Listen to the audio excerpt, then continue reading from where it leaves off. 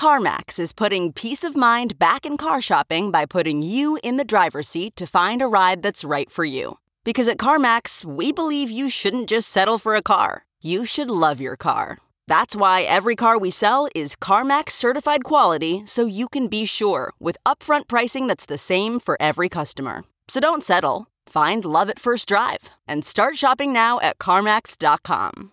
CarMax, the way car buying should be.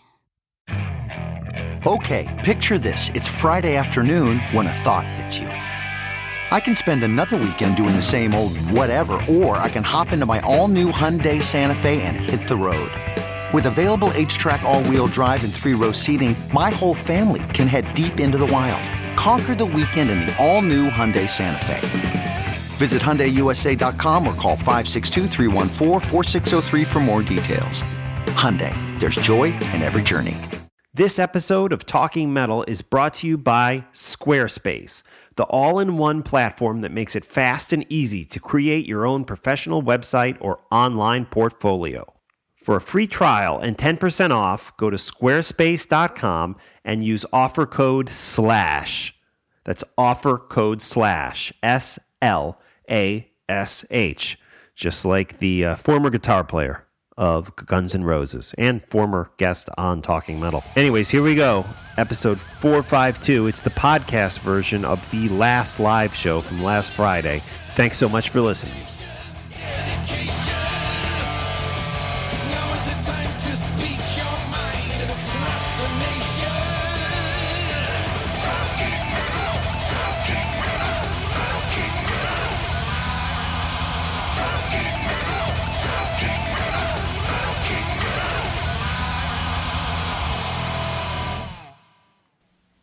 Worldwide, this is John Astronomy hanging out on Talking Metal Live with Victor Ruiz and Mark Striegel. What's going on, guys?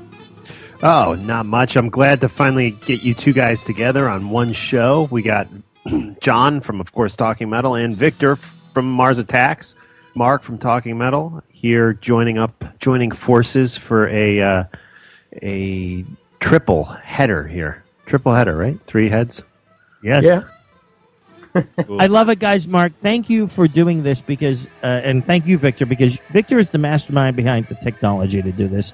And Mark has been trying to get me on this for a long time. And I, of course, wanted to be a part of anything Talking Metal, which is, our thing. And I recently purchased the Avid M-Box and revamped my entire Pro Tools studio. Took down my old computer that I used to use that Mark is very familiar with, and running it all through a new Mac. And believe it or not, it all worked out, and I'm totally psyched to be now a permanent fixture on the Talking Metal Live Friday night shows and the future podcasts that spawn from these shows. So thank you both, Mark and Victor. No, thanks for joining us, man. We are psyched. John and I are obviously here in New Jersey, where the weather is absolutely freezing, the coldest it's been in 10 years. We're getting down below 0 tonight. And Victor, what is the weather like over in Spain? As usual, here in the north, it is nice and cloudy. Of course, there's supposed to be a meteor shower tonight, so none of that will be possible for anyone to see thanks to the clouds. But it is a balmy 59 degrees. Wow. Now, Victor, how is it normally? It's like compared to the U.S., because you know the U.S., where would Spain be? Like what kind of temperature? Florida, California? Seattle. Seattle, wow.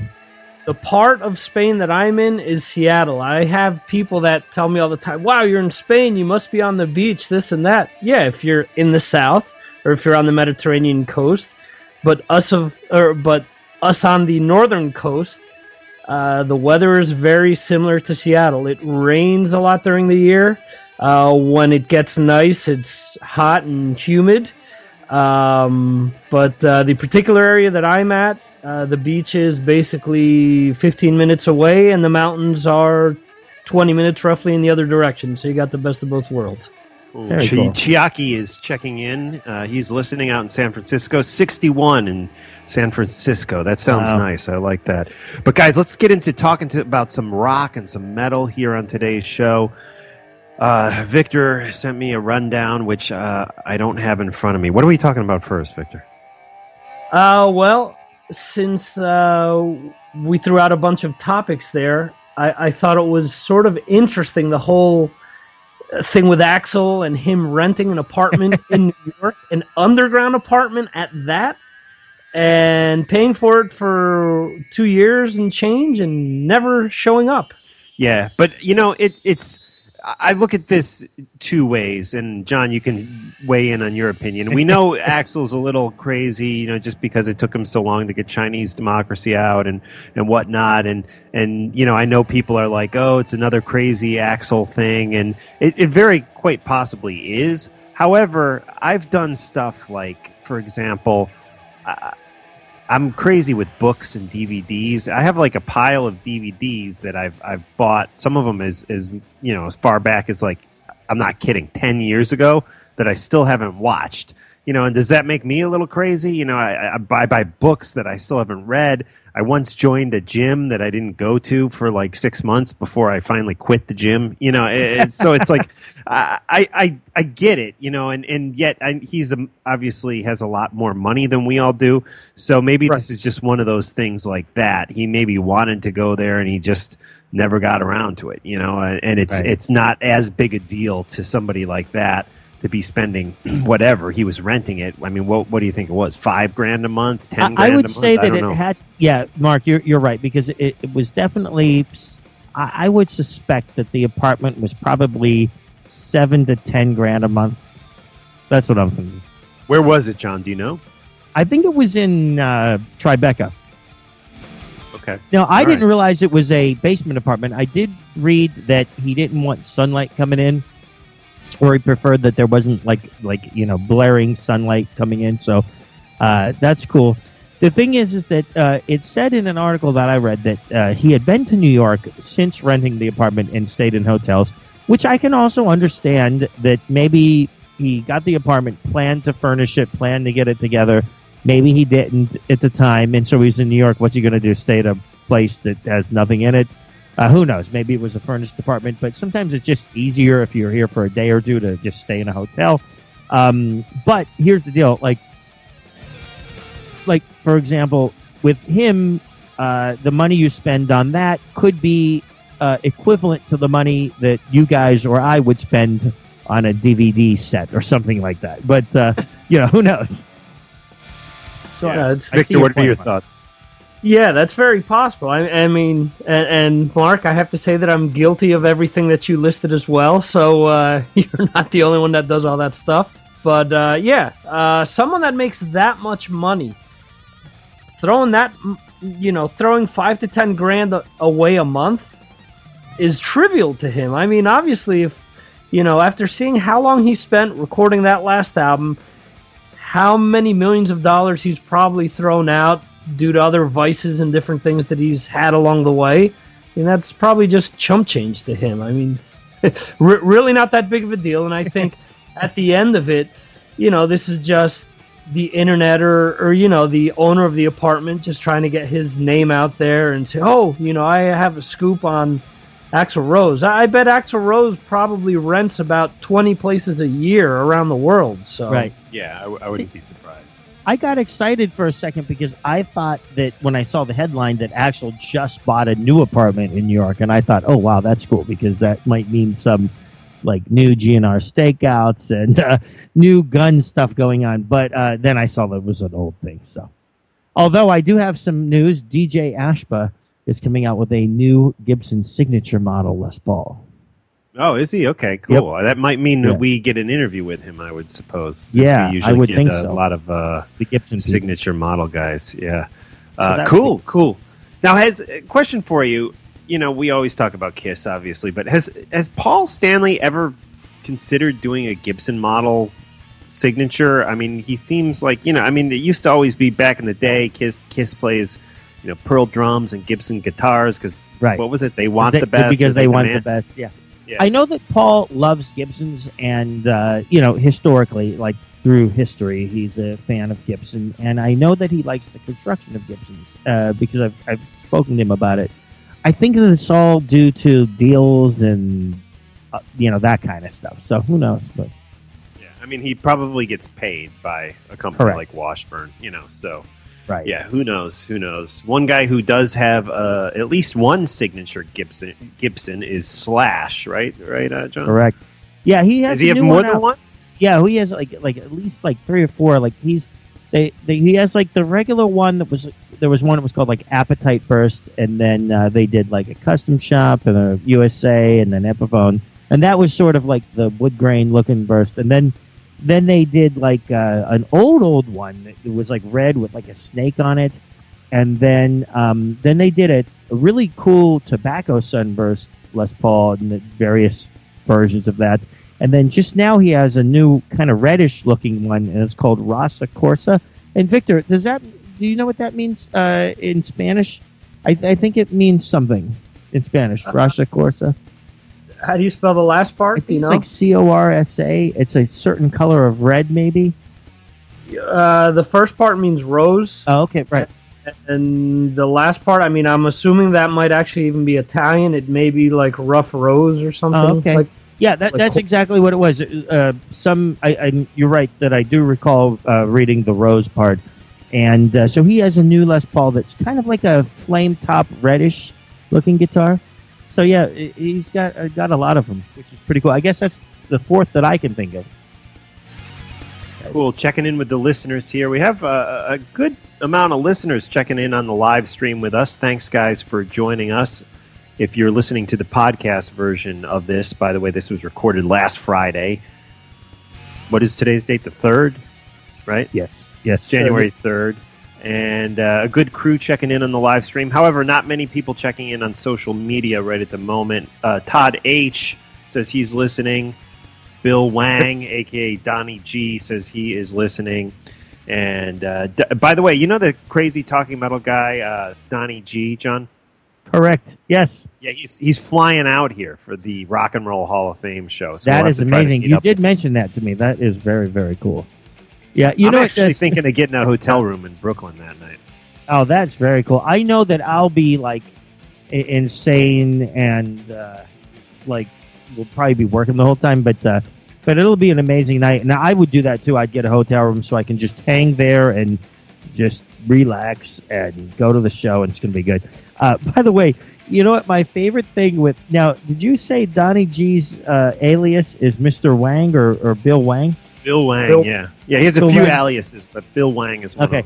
Donnie G, this is for you. One of my favorite ever Saturday Night Live skits was The Ladies' Man. And do you guys remember The Ladies' Man? No. Yeah, that was wasn't that Steve Martin and Dan Aykroyd? No, The Ladies' Man was what's his name? He was just in the news recently because he was there was an incident where one of the other characters he played was not used in a recent skit.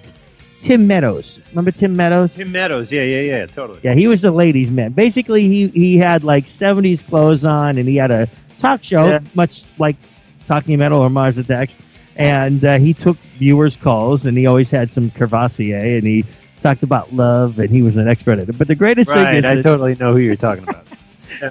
The funniest thing, though, is that, and I've known people, like Mr. Wang, like that's obviously the last name, and then, of course, in metal, we know of the Wang Bar, which is another name for Tremolo Bar.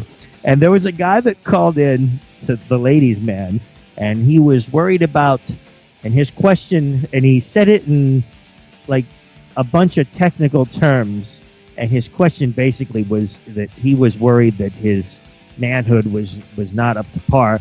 And the greatest thing is Tim Meadows, playing the Ladies' Man, summed it up and said, "Okay, let me sum up your question. How dinky is your Wang?"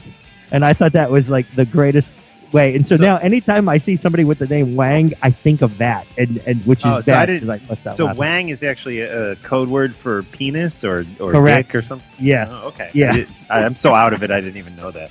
And even Anyways, Wang Bar, like I don't even know where Wang Bar. Mark, you've heard of Wang Bar, right? Yeah, sure. Yeah. So yeah, Wang is definitely a code word for that. And but the greatest thing is he goes, okay, in summation, what you're asking me is How dinky is your way? And I just thought that was freaking hilarious.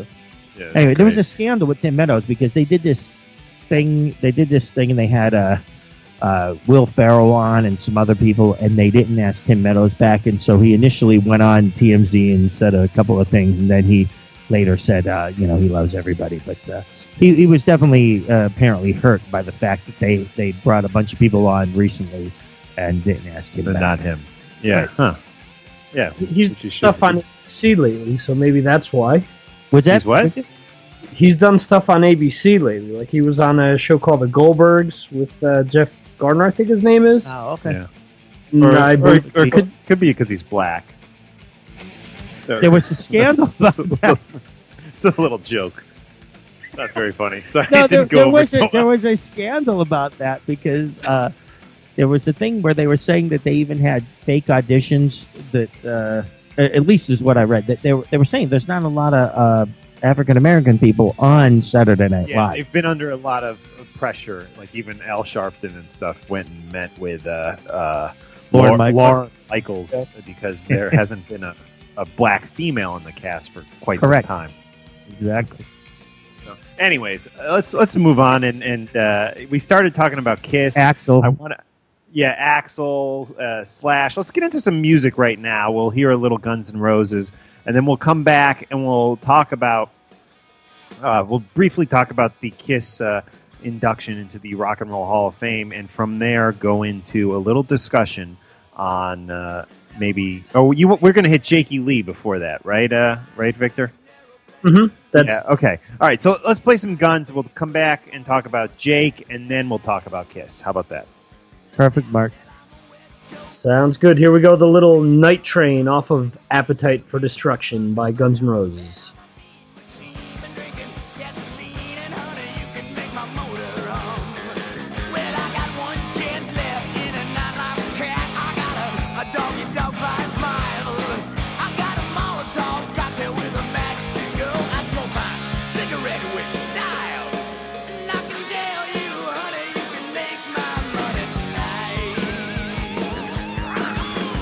Wake up late, honey, put on your clothes and take your credit card.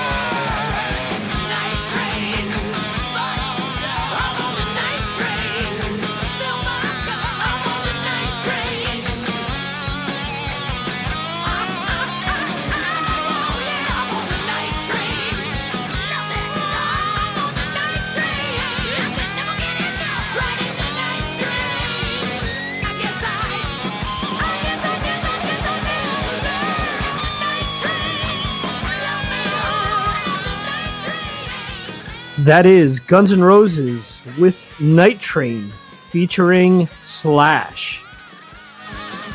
Yes. Slash on guitar. And the reason I want you to remember Slash is this, because as you guys know, this episode is brought to you by Squarespace, the all-in-one platform that makes it fast and easy to create your own professional website or online portfolio.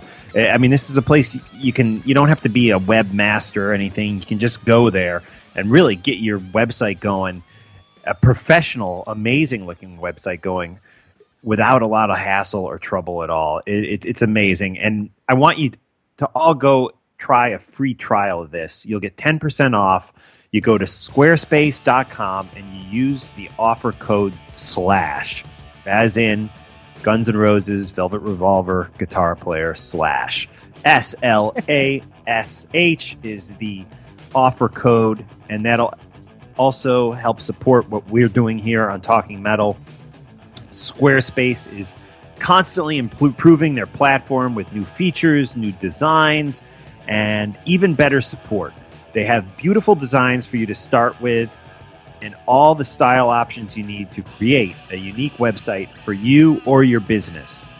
As you guys know, I'm a freelance producer, and I actually am thinking of, for my television work, my professional work, getting a Squarespace site set up so I can feature some of these spots and some of my work for my profession, which is a writer-producer of promos and television. Let's see. Over 70 Squarespace employees are on the customer care team, which is based in my favorite city, New York City. Their office has actually been nicknamed the Care Bear Lair. I love that. It's awesome.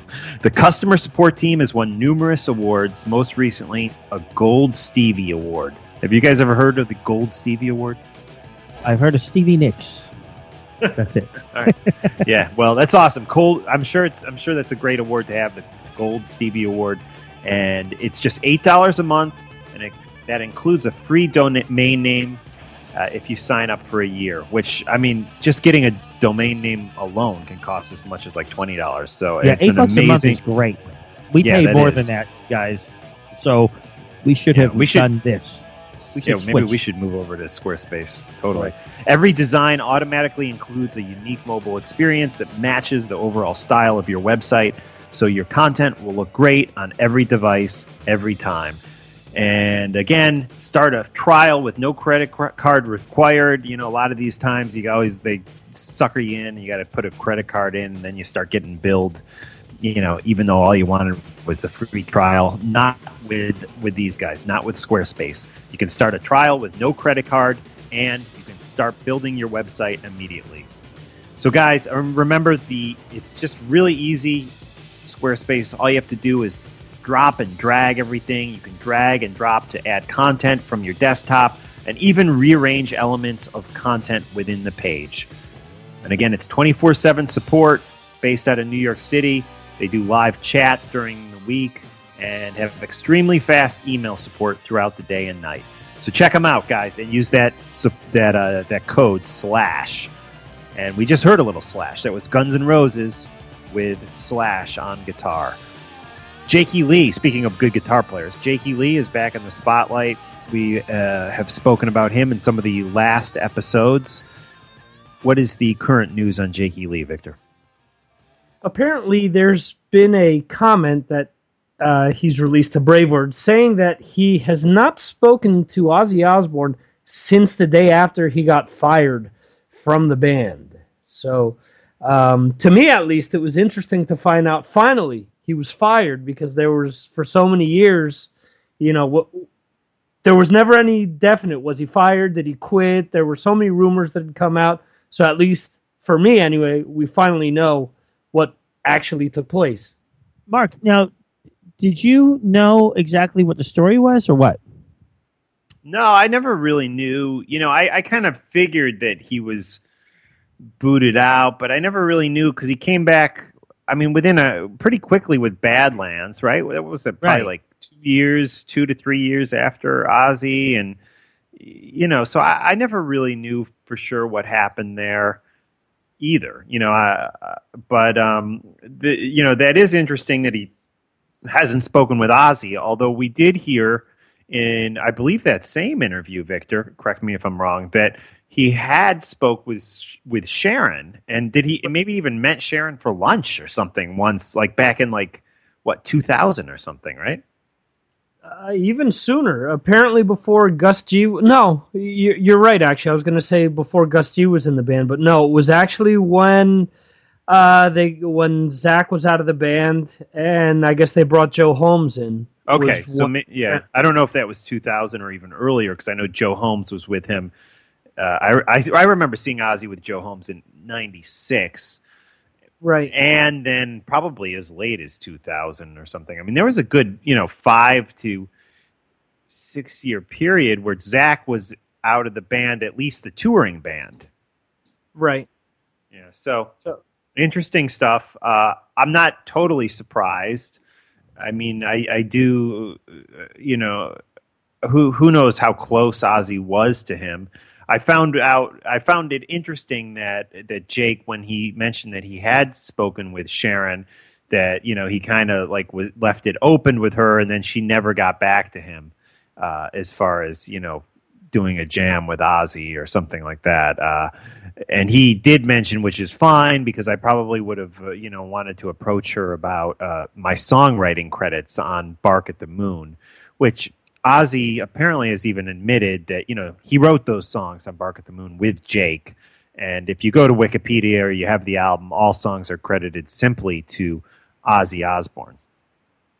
Wow. That sort of makes sense, though. I mean, you're coming in as an employee, basically. I mean, I don't know. Yeah, I would think just for Jake's pride. I mean, everybody knows. I mean, Ozzy, even I think Jake references in the liner notes for one of the box sets or one of the Ozzy greatest hits CDs. He says in the liner notes, Ozzy actually says, "I wrote this song," referring to either Bark at the Moon or Rock and Roll Rebel or something, with Jakey Lee. However, it's not credited that way, Yeah. And I think that's obvious, that Jake wrote the songs with Ozzy, because right. on the next record, every song except Shot in the Dark was credited to Jake and Ozzy. Right. Yeah, I think, what I think is, sometimes when somebody is new into a group and somebody as big as Ozzy is co-writer of a song, they just, they do buyouts, they do different things. That could be a possibility even too, where they hired, and I'm not saying this happened, but it's possible that, and let's just hypothetically say this because I doubt that this is exactly what happened, but Ozzy could have technically hired Jake as somebody to do a work for hire, where basically he's just writing and then he gets paid a fee for that, but you don't really get songwriting credit and stuff like that. But, I'm sure that Ozzy is capable of writing a complete song, and I'm sure I know that he's written amazing songs.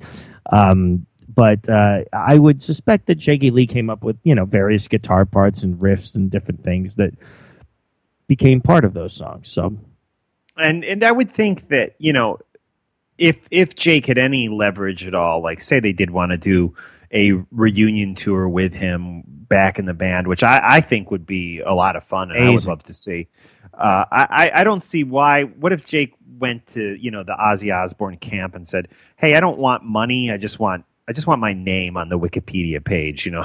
Just as somebody who co-wrote the songs. One thing that's interesting, I had my vinyl out the other day of The Ultimate Sin, and I was playing that.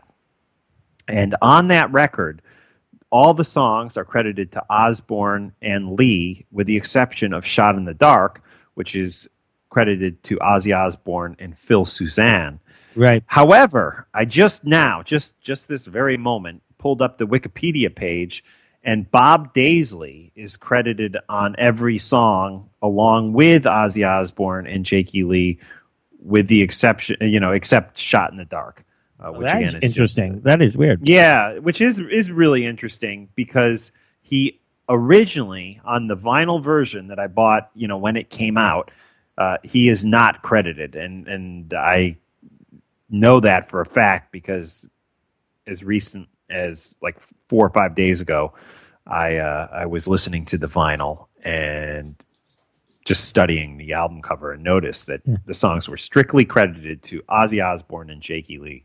You know what, Mark? I swear to God, both of you guys, that I also was recently on Wikipedia looking up something, and I did see Bob Daisley's name associated with some of these Ozzy tunes. So that's strange. Like, I wonder if they added that, or if a fan did it, or what.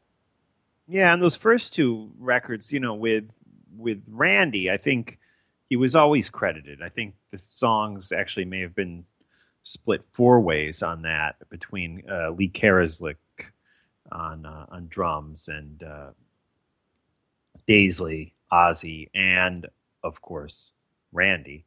But I never thought that he was credited on the Bark at the Moon record or the Ultimate Sin record. However, according to Wikipedia, he is. I know he claims he wrote those songs with Ozzy, but I never knew that was official.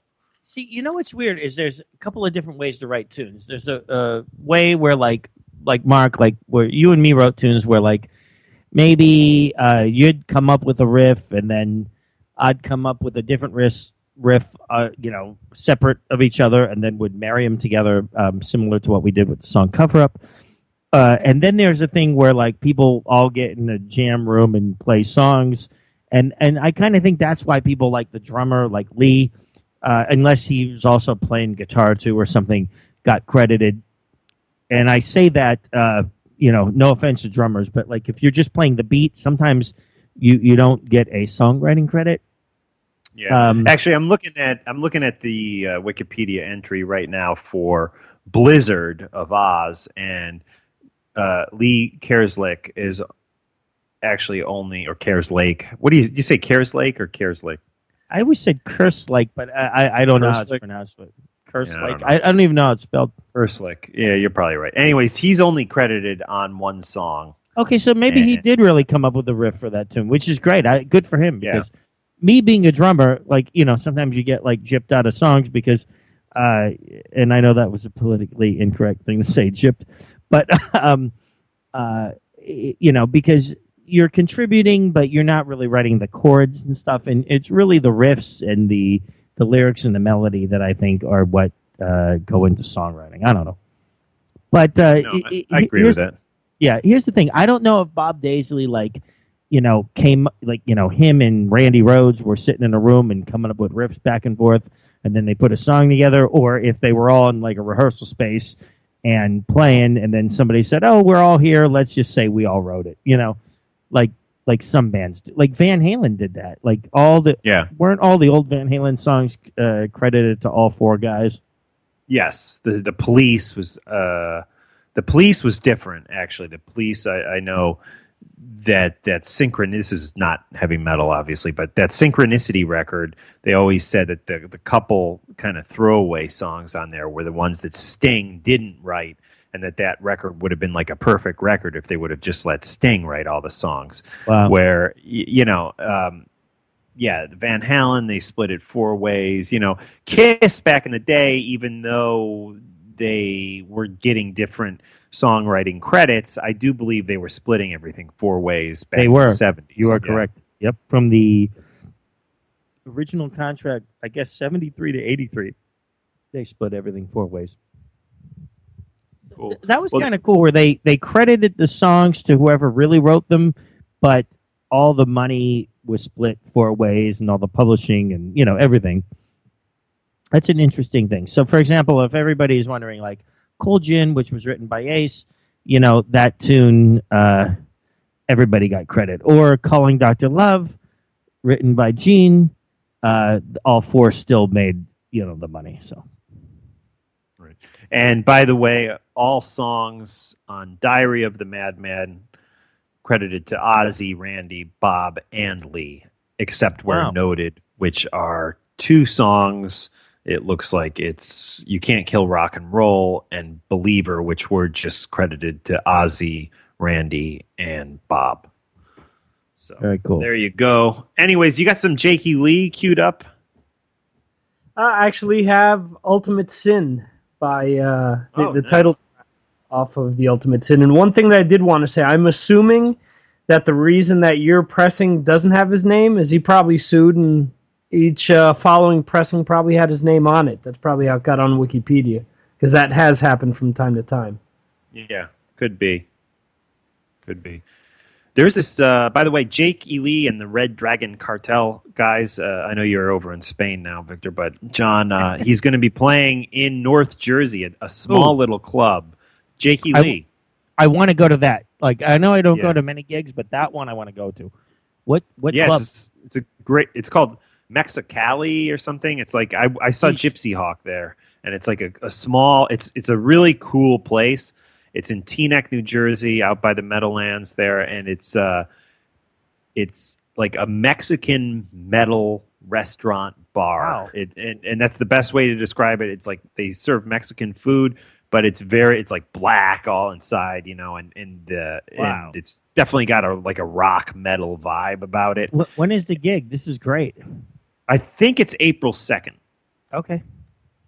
Yeah, so you should come with me, man. Yeah, I definitely will. Unless there's some Rock and Roll Hall of Fame thing going on that I got to do, prior to that.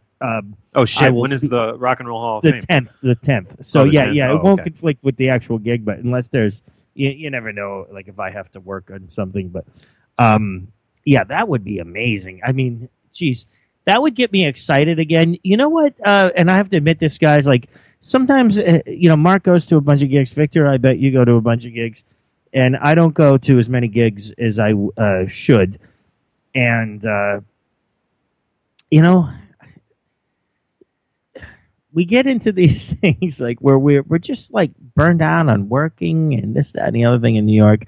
I mean, right now it's like 10 degrees and you gotta walk home from like some boat, and then you gotta like get snow blown in your face every day. And like most people just get in a car and go to work. And, I know that people are probably like, "Oh, cry baby," but it's tough, and sometimes you don't feel like going to gigs, right?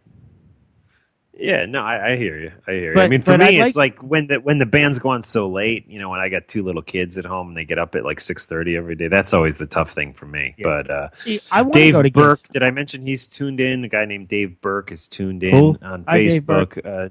Chiaki's checking out. Chiaki. Yeah, for as many listeners as we have, the social media aspect of things seems pretty quiet tonight, but I'm glad you guys are listening. I see you there on our count.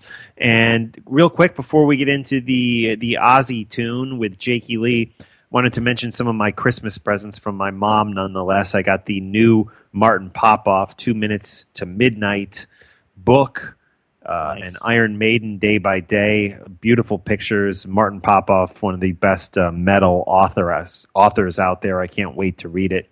I also got Artie Lang's book, which should be a fun read. The new one, Crash and Burn, and Bobby Brown's new book, Dirty Rocker Boys, Love and Lust on the Sunset Strip, and a beautiful picture of Bobby Brown on the cover in her classic outfit from the Cherry Pie video. Wow, I think that's what that picture's from. Is that where she's like sucking on the cherry? Yes, I believe so. I got 0 metal gifts. I got almost 0 gifts. Ah, okay. No, I got. Have you guys seen Bobby Brown on the ex Wives of Rock show on Fuse? No. Nope. It's a great show, John. You'd like it. It's right up your alley, man. Oh, good. Have you seen that, Victor? I have not. If you say it's worthwhile, I'll see if I can download it somehow off the web. Yeah, it's terrible. It's a terrible show, but it's just one of those train wreck shows that you just can't really stop watching. You know what? It's Bobby Brown, some other chick who used to be married to somebody in Warrant, Tommy Lee's sister, and Charisse Neal, who is Vince Neil's ex-wife. She's actually the mother of Skylar Neal, who passed away at a very young age. Their daughter they had together. So it's a great show, though. That's cool. Just so bad it's good, Talking Metal, the reality version, would blow away any show. And I think, dude, we got to talk about that because I've actually been thinking about that. We should start pitching that, man.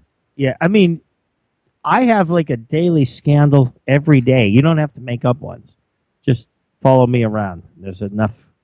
The thing is, would you be willing to go public with it? Yeah, totally. I would be. Like, I have no if you're getting shame paid at this thousands point. of dollars. Yeah, I'll do it for nothing. No, if it's on TV, I'll do it, but I'd like to get paid for it. I'm already, even though the only person that can see me is Victor, I'm positioning the cameras to see my amps. Victor, do you see that? Yeah, absolutely. Cool? I have a little dinky Fender Mustang 2 behind me, and I see John with two full stacks there, two full Randall stacks, and I don't know how many guitars. One of the Randall signs fell off of the one amp behind my head. I got to get that back on. And then there's a Marshall stack on the other side. So I wish I had like a camera that I could well, I guess I can just keep turning the computer screen and then you can see different views. But I'm thinking, guys, maybe in the future we expand this into a video thing, even if it's for some kind of a members-only thing or something like that. Yeah, what do you think? Have like three guys, all just with headshots, all talking about Kiss all the time. And that'll be our new. That'll be our new show. It's an original idea. We can name it. We can name it after an Ace song that has like a number in it. Wouldn't that be good? Yeah, something about coins. totally. Or something. Yeah, I think we should do it. We kid. We just kid. Anyways, let's get into some Jakey Lee right now with Ozzy Osbourne, and we'll quickly come back. Speaking of Kiss talk, and we'll talk about the one, the only Vinnie Vincent.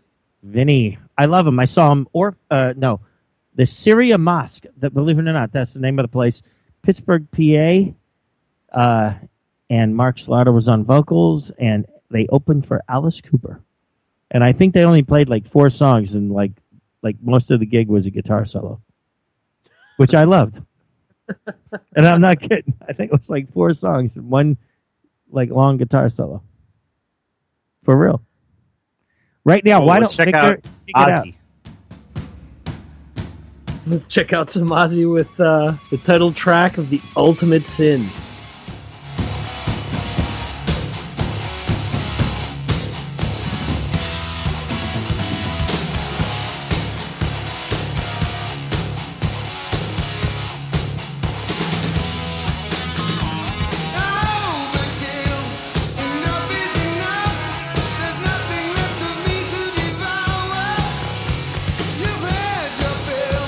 I'm all I have left. What can stop your hunger for power?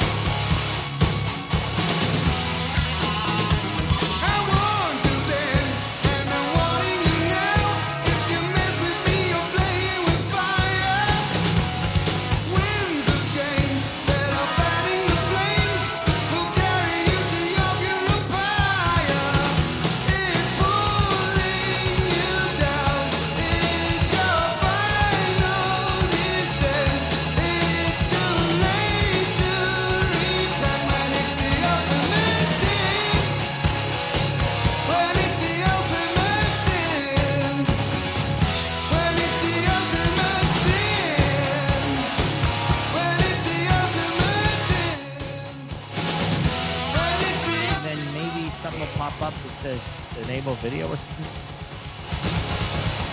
We're coming back on the air, guys. Okay, never mind. We'll work it out another time. Okay, now I can't see Mark anymore. Hello? Yeah, we are back. We're fiddling on our end with the cameras. We can actually see one another. It's pretty amazing, guys. Yeah, we're only about 3,000 miles away, at least me from Mark and John. And obviously Mark and John are much closer to one another. Yes, we are both in New Jersey. I hear Mark. Is he there? Dropped out for a minute. Yeah, now actually, John, I can see you for the first Great, time. great. Yeah, Hey. we're all trying Hi, to, Mark. guys, for you, And the Victor. listeners, hey, we're trying to work out our video camera. So now I see John, but I don't see Victor. So, anyways, there. Yeah, John's got the perfect camera angle with two Randall half stacks behind him and the Eric Carr drum kit from the Crazy Nights tour, which I was just watching Kissology on loan Nice. from my brother. I was actually watching the Volume 2 version, and got me thinking about Vinnie Vincent and his contributions to Kiss. And when Ace was recently on Eddie Trunk, he actually mentioned you during the interview, John. Yeah, that was I'm sure great. you heard it. Yep. He mentioned, that about how it's really just the 4 original members that are being inducted, but he seemed open, at least in the discussion with Eddie Trunk, to possibly having, jamming Rock and Roll All Night with some of the other guys. And I think he specifically mentions Eric and Tommy. I would think, in my opinion, as a Kiss fan, that there should be at least another guy included in that, and that would be Bruce Kulick. Bruce. Yeah, Bruce. I don't without a know doubt. if Ace was, it was still. It sounded like everything was still very not firm the way Ace was talking about it. Yeah, I don't think that Ace was slighting Bruce at that point. I think he was just, everybody's been talking about Tommy and Eric because they're currently in the band. So I think that's all that. I think that's the only reason that he specifically mentioned those guys. But I know Ace loves Bruce, and those guys are friends. The last time I think Ace and Bruce hung out was at the Monsterpalooza Fest out in Burbank, and Bruce and Ace they're like good friends, and they really truly like each other. And Yeah, I've seen pictures of them online together. Probably you took the pictures, but some of them, yeah. I think maybe Frank might even the guy that used to be Ace's assistant might have took one of them, but recently I probably took the other ones, and I know I'm like 100% sure that Ace would not mind if Bruce. This is not Ace speaking, so please nobody write this. But in my opinion, he would definitely not mind if Bruce jumped up on stage and played that song with him, because I mean, for God's sake, Bruce was in the band from like 1984 to 1996. I mean, that's a long time. And I loved Kiss Totally. with Bruce. I mean, I absolutely loved the band with Bruce. yeah, Bruce is such an important member of the band. There's one other member that I wonder if he should be up there, and that would be Vinnie Vincent. However, it just seems like there's so much.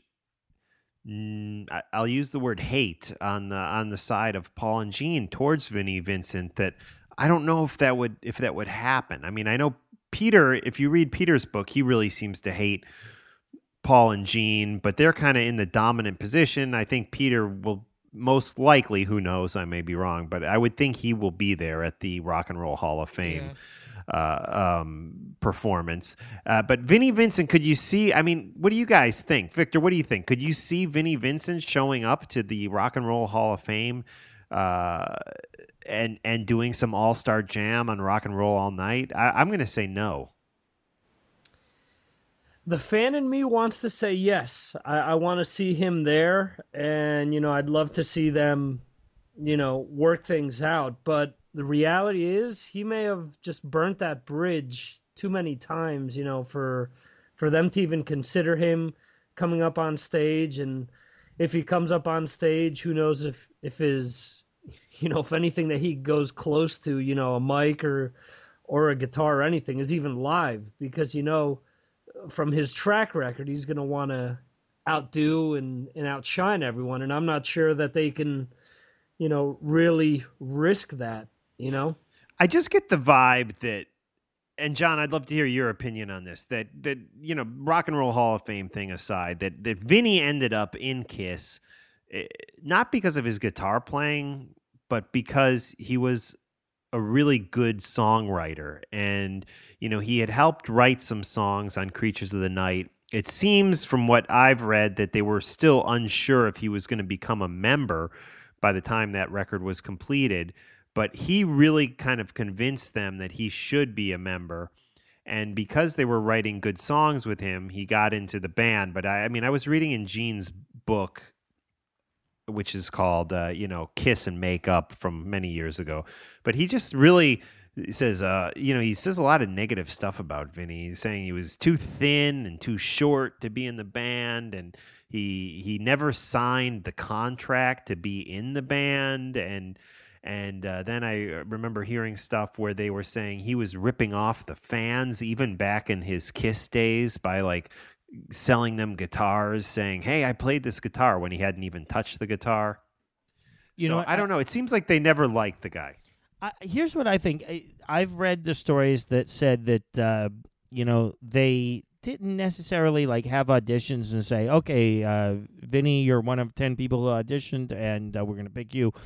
What happened was they had somehow been writing with Vinny, as you said, and the songs were coming out great. And Vinny was just the guy that was around. He may have even played on records, even though he wasn't officially in the group. And then when it came time to tour, they just didn't have any other alternative, and they said, "Okay, you know what? This guy's been writing with us. He's been in the studio with us. We might as well just put him in the band for the tour." And that's what happened. Now, the thing is that I wish that things were, when I say I wish, for Vinny's sake, I wish that things would have been different, because if it hadn't been for all the weird things that have happened in Kiss, Bruce would have never been in the band, and I'm glad that Bruce was in the band. So I don't want to say that I wish everything always completely worked out, but with Vinny, however, I loved Vinnie Vincent. I was a big fan of Vinnie Vincent Invasion. I went to see them live. I had all the records, the main albums that came out. But I did hear some stories about Vinny possibly ripping off fans. Now, who knows? Maybe now that I am part of the business, I understand that there. For example, there are records that are out there that say Ace's name on it. For example, do you know those Anomaly colored vinyl albums, like silver vinyl and stuff like that? Ace had nothing to do with those things, and there was one where like the vinyl was supposed to be silver, and then the next thing you know, it was silver marbled. Like that had zero to do with Ace, and so what they were, like bootleg counterfeits of some sort. They were either. It's a possibility that the people that put those out, who I've met before, apparently, had something to do with the distribution company who was put out Anomaly. Now, maybe it was I'm not going to say it wasn't legit. I'm just going to say that Ace personally had zero to do with that stuff. And so who knows? Who knows what happened with Vinny? But yeah, I'd love. I would hope that. Yeah, I would too, and Eddie Trunk has made it known. I guess I haven't heard Eddie say this, but from little things I've read on message boards, he's made it known that he'd like to bring Vinny out to the out to the public once again, in the same way he did with Jakey Lee. I think it's a tougher thing than Jake's situation, because I do think that there's probably sorry, but I think there's mental illness there. I think the guy's a little office rocker, if you will. And, but what a talent, and I think Kiss recognized that this guy was able to create great songs because they brought him back for revenge, as much as they hated him the first time around. They must have, he must not if they hated him bad. that much. Yeah, exactly. And in Gene's book, it's funny. It's typical Gene. He claims that right around the time they were recording Creatures, which he in his book claims there were, like 10 guitar players on, including Vinnie Vincent and Rick Derringer. But he claims right at that time, Eddie Van Halen came to him and told him that he was considering leaving Van Halen and wanted to know if they might be interested in having him join Kiss. Now, let's put this in perspective. This is right after The Elder. Kiss was at a low point, the lowest of their career, really. Van Halen was had just released Diver Down, or maybe the Fair Warning record. I mean, Van Halen were just cruising up, up, up, up. And no matter how much Roth and Van Halen weren't getting along, I can't imagine that Van Halen would have seriously considered leaving this up-and-coming, this band that was just growing bigger, bigger, and bigger. And in Gene's book, he claims at the meeting, Eddie played him Jump, like a demo of Jump. So I guess this would have been after Diver Down, although I'm not sure that makes sense year-wise with Creatures and when Gene's claiming the meeting happened. And then he kind of, makes it, he says, well, I told Eddie, stick with Van Halen.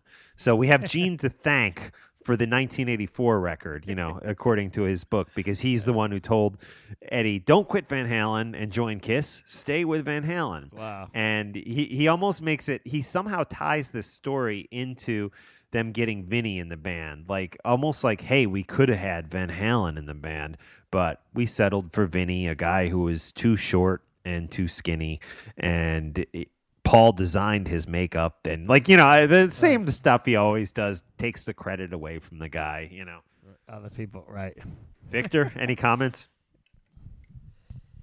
The story from Gene, actually, I remember reading that in Guitar World, even before the reunion took place. There was that famous issue with Dimebag and Snake dressed up like Ace. Right. And I believe if it wasn't that issue, it was right around that time where it was Eddie in short hair, so it was, I guess, around that Balance time period.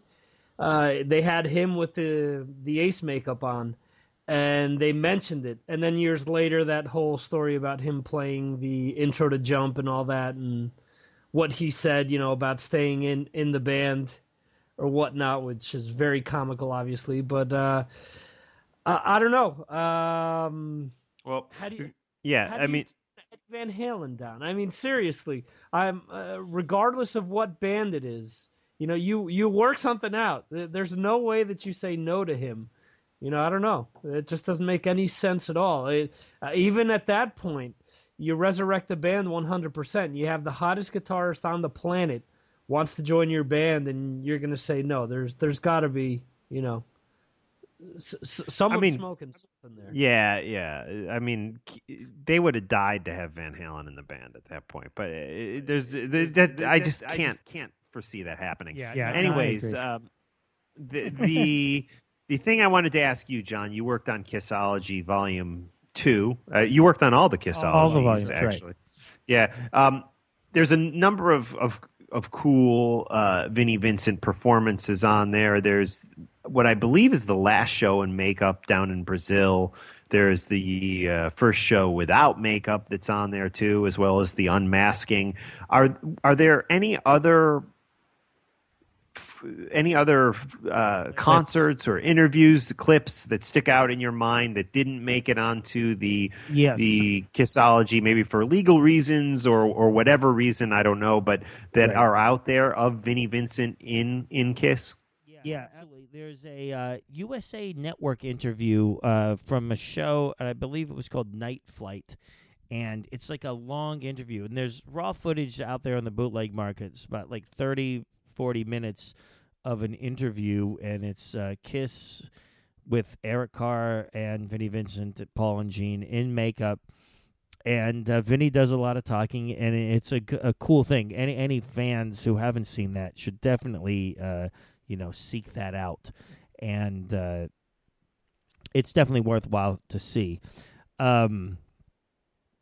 there are no issues with him laughing too much during the interview. No, it's not like the Tom Snyder interview, but it's you know what's weird about it? It's almost like it reminds me very much of that same interview, except the and I know what you're talking about, John. Not to cut you off, but I saw something, and it may have been that online with them in makeup, and every time Vinny talks, Paul and Gene look nervous. Yeah, I have a feeling that at that time, Paul and Gene weren't as, I don't know if the word is experienced, but they're not like they are now, where everything is like pre-planned, and like Vinny would just start talking, and every time I watch it, I get nervous because I'm thinking, I don't know if this commentary is sanctioned by Paul and Gene, which now we know that if you say something, it has to be, of course, sanctioned. Now, do I think that they told Ace you can only say certain things? No. I think when the Kiss reunion was happening, it was like the whole thing was so wild for all of them, even Paul and Gene, that they just let everything go. But nowadays, I bet they would put like Tommy and Eric Singer into media training before they would like put them out in an interview. Who knows? Maybe not. But what do you think? I don't know. I mean, I found it interesting in my interview with Tommy Thayer in 2013. The one big thing that always sticks out to me about that interview is how positively he talks about Vinnie Vincent and how great he was. And because let's face it, Vinnie was suing Kiss recently, and the way I understand it, he lost, and Gene and I guess Paul countersued, and they are actually taking the court costs that they had to pay to fight him in court right out of his royalties. So apparently I he found has to pay their court costs, right? Yeah, exactly. So and they can withhold it from his royalties. Excuse me. And so I found it interesting that Tommy spoke positively about that, and I didn't know if that was like, in a way, there's so much, as you know, John, there's so much, and Victor, everyone who likes Kiss knows this, there's a lot of anti-Tommy sentiment out there, and just because he is wearing the classic Ace makeup, I mean, let's face it, and a lot of people just don't like that, and I almost wondered if it was kind of Tommy's like little like way of saying, there's more to Kiss than just Ace. It was weird. If you go back and listen to that interview that I did with Tommy, it's just odd that he, out of all people, I mean, I think it took a little bit of guts for him to come out and actually talk highly of Vinny. Yeah, no doubt about it. That is definitely interesting and pretty wild, but. Quick aside, guys. Cool. So sorry to do this because I love talking about Vinny. Oh, can I say one more thing real quick? Yeah, absolutely. Hello. Go. You know who I saw on a TV show recently? Steve Ferris. Now, I don't know if you guys know who he is. There was a Kiss connection with Paul Stanley. I think they did some writing, or they were friends. But Steve Ferris was the guitarist of Mr. Mister. And he used to be like an 80s looking guy with like like spike, like kind of like teased up hair on the top, not like Poison teased, but like more like pop 80s teased. Cool dude, great guitarist.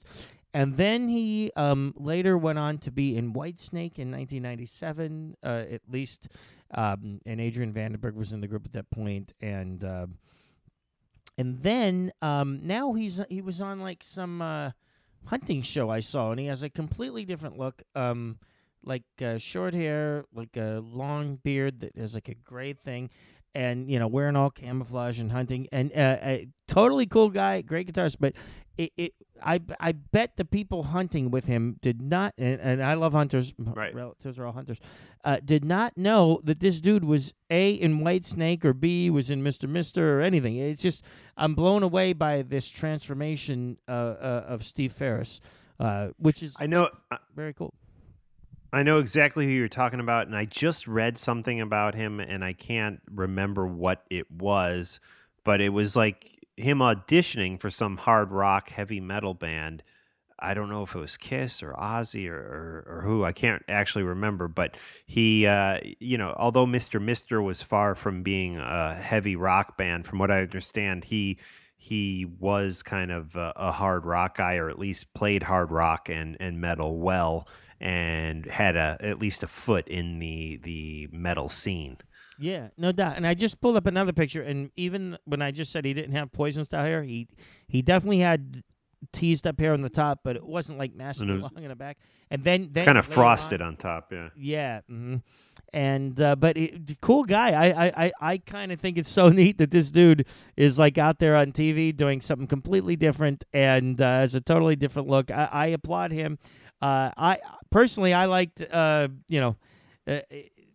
know it's not cool to be in metal and think that the 80s were cool, but I always thought that was cool too. So I am a fan, I just like to say, of all different genres of the guitar player named Steve Ferris, who I think is very cool. That's that. Cool. Victor, any final thoughts?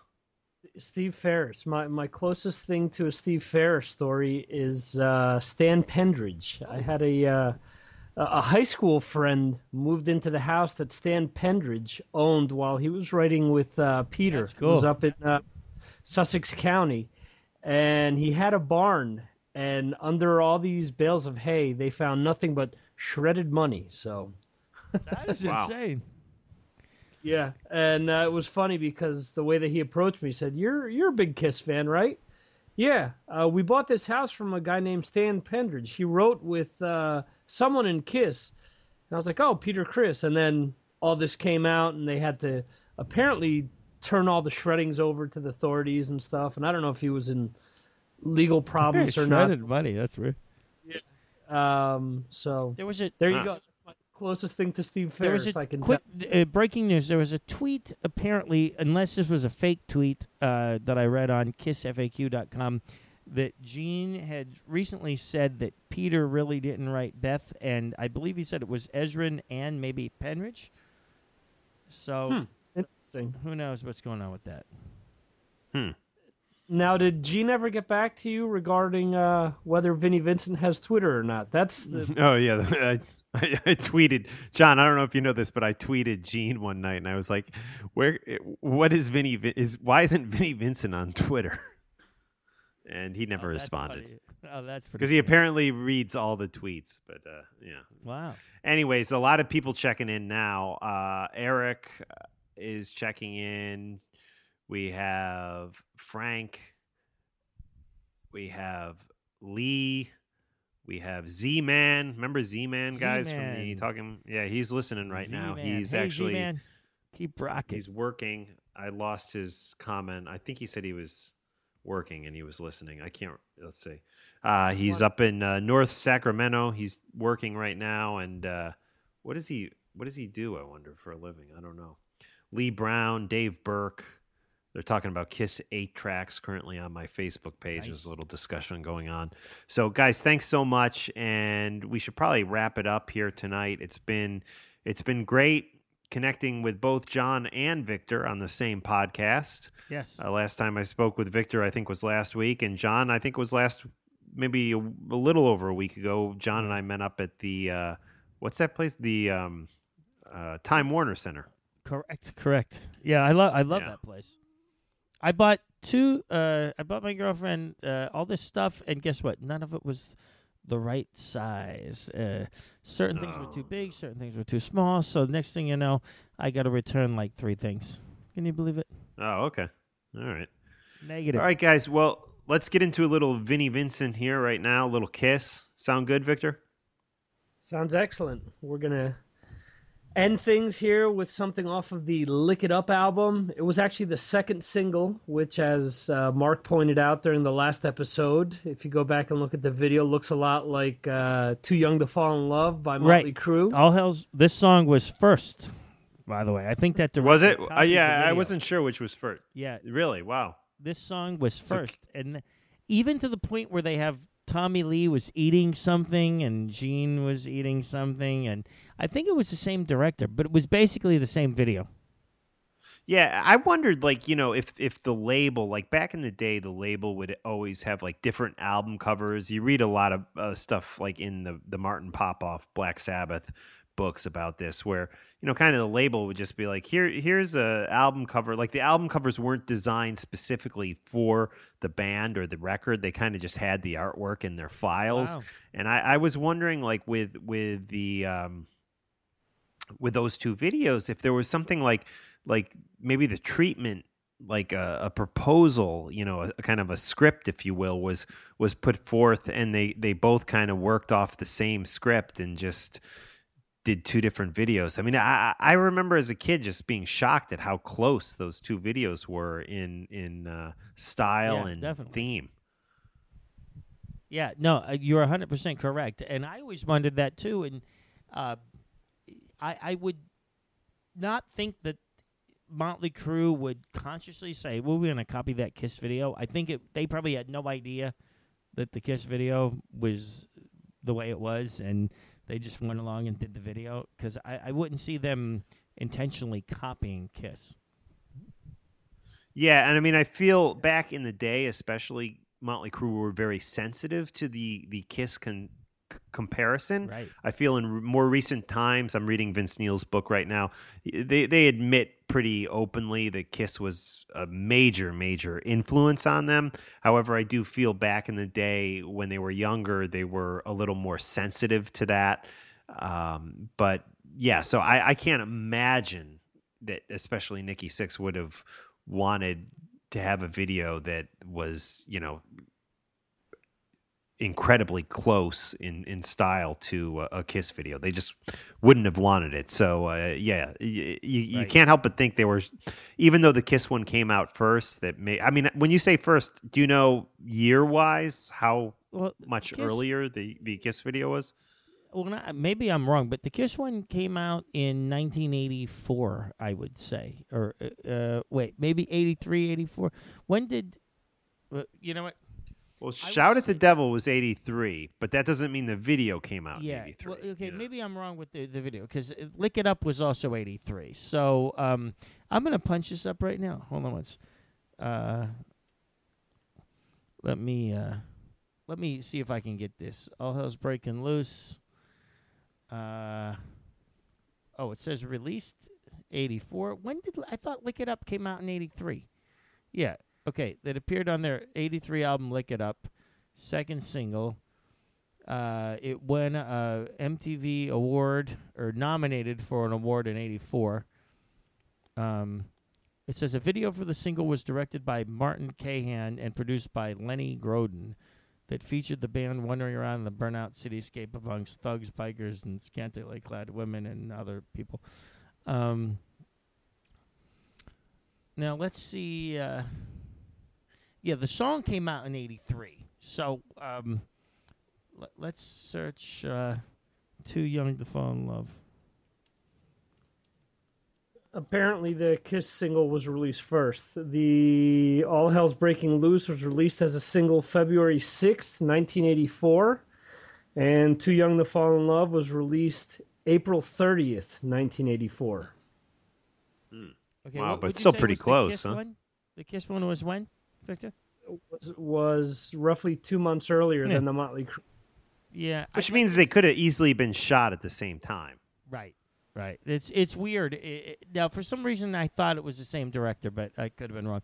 Wikipedia page doesn't say anything about the director. We've got to look at that. But yeah, they were very close in the video. That was a great video. Eric Carr had a great drum kit in that video, and I just remember like how Vinny played the some of the chords on his Jackson, Randy Rhoads guitar, which I just thought was totally cool. That was one of my favorite videos, and I like the sword sounds that were overdubbed onto that. Have you ever heard that? That were like sword sounds, and like fire sounds, and even when Gene would step on like some sparks, you'd hear like a little thing that went like this, like a little fire. Yeah. Anyway, that is. Anyways, Can you believe that I've only had one drink? It's called a limoncello in a small little cup. Swear to God. Swear to God. So, anyway, thank you guys for having me on, and let's end things with Kiss and All Hell's Breaking Loose.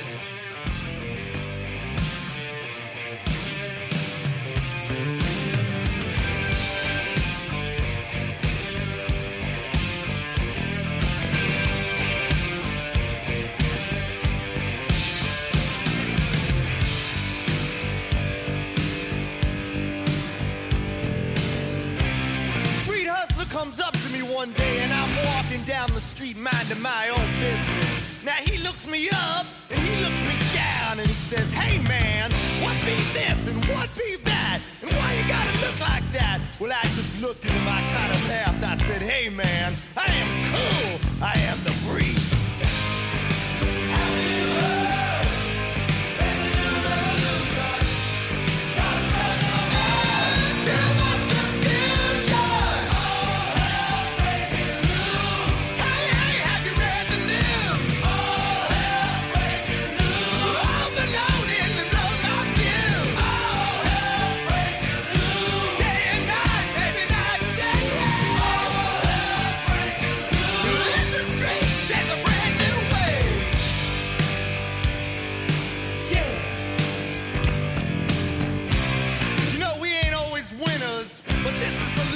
Choose. And we won't change or rearrange, and we ain't ever, ever gonna lose. It ain't always easy. But when the going gets rough, when you're getting even, you gotta show your stuff. Tell them about it now. Take a look around. Only one solution. Set the world on fire. Fight the institution. Gonna stand up proud.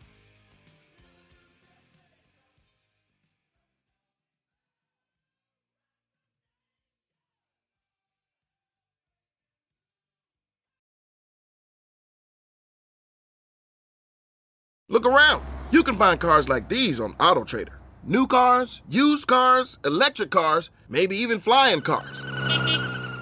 Okay, no flying cars, but as soon as they get invented, they'll be on AutoTrader. Just you wait. AutoTrader.